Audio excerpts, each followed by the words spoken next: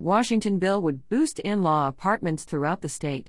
Evidence is more conclusive than ever that the reforms proposed in HB 1337 are effective. Washington's severe statewide housing shortage calls for statewide action to reform all manner and form of rules that are needlessly impeding the construction of new homes of all shapes and sizes in our cities. On the most modest end of that spectrum are accessory dwelling units, ADUs, or more familiarly, granny flats and backyard cottages. These are modest-sized, and most often more modestly priced, homes that can be tucked into existing buildings, homes, yards, and neighborhoods. This year, Washington lawmakers will have a chance to pass a set of statewide standards for ADU rules that are proven effective to boost the production of ADUs. Representative Mia Gregerson's D33, HB 1337 would remove the biggest regulatory barriers commonly imposed by cities, making it easier for homeowners to add ADUs to their properties. Legislators are also considering a weaker ADU bill, HB 1276, that lacks several of the important reforms in HB 1337. Passing HB 1276 would be progress, but falls short of an appropriate response to the state's housing affordability crisis. HB 1337 would deliver the reforms necessary to achieve the full potential of ADUs to deliver desperately needed housing choices in communities all across Washington. It's time to end the delay on statewide ADU reform.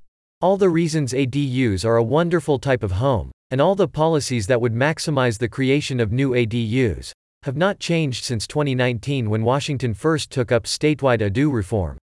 Read all about it on Sightline, where we've written on this many times. One thing that definitely has changed over the past 4 years, though, is that Washington's shortage of homes and resulting housing crisis has gotten progressively worse. And thousands of Washington families have lost out on the opportunity to live in an ADU because the state has repeatedly punted on setting statewide ADU standards. The debate is over. ADU reform works. If you're looking for proof, consider California. After the state passed statewide ADU reforms similar to those proposed in HB 1337, ADUs took off. As of last year, roughly 1 in 7 new homes permitted in the entire state of California were ADUs. In Los Angeles, the number is even more eye-popping. 1 in every 4 new homes was an ADU. The big ADU numbers in California put the lie to the common assumption that ADUs will never put much of a dent in the housing shortage. Seattle provides another striking example of effective ADU reform. In mid-2019, the city adopted a set of ADU reforms similar to those proposed in HB 1337.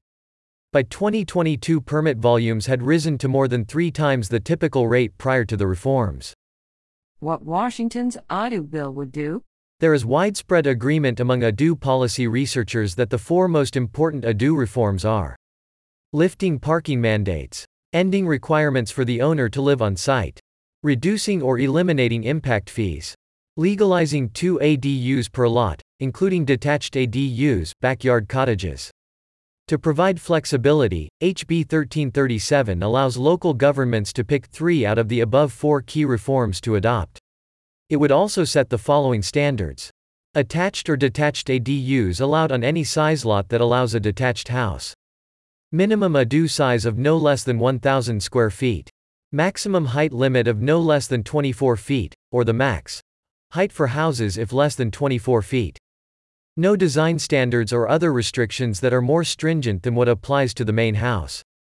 In comparison, the weaker ADU bill, HB 1276, does nothing to reduce parking mandates, does nothing to limit impact fees, allows enforcement of anti-renter owner occupancy rules if ADUs are used for short-term rentals, lets cities ban detached ADUs and 2 ADUs per lot on lots less than 4,500 square feet, sets no floor on the limit cities can place on ADU size and height, limits cities' autonomy by requiring them to ban short-term rentals if they offer any ADU incentives.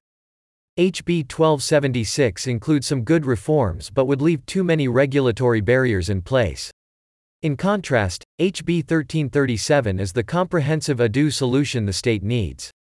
It aligns well with nationally accepted best practice, with the statewide reforms passed by California and Oregon, and with reforms in the handful of cities that have become leaders on ADU policy. For a full, detailed comparison, Visit www.sightline.org.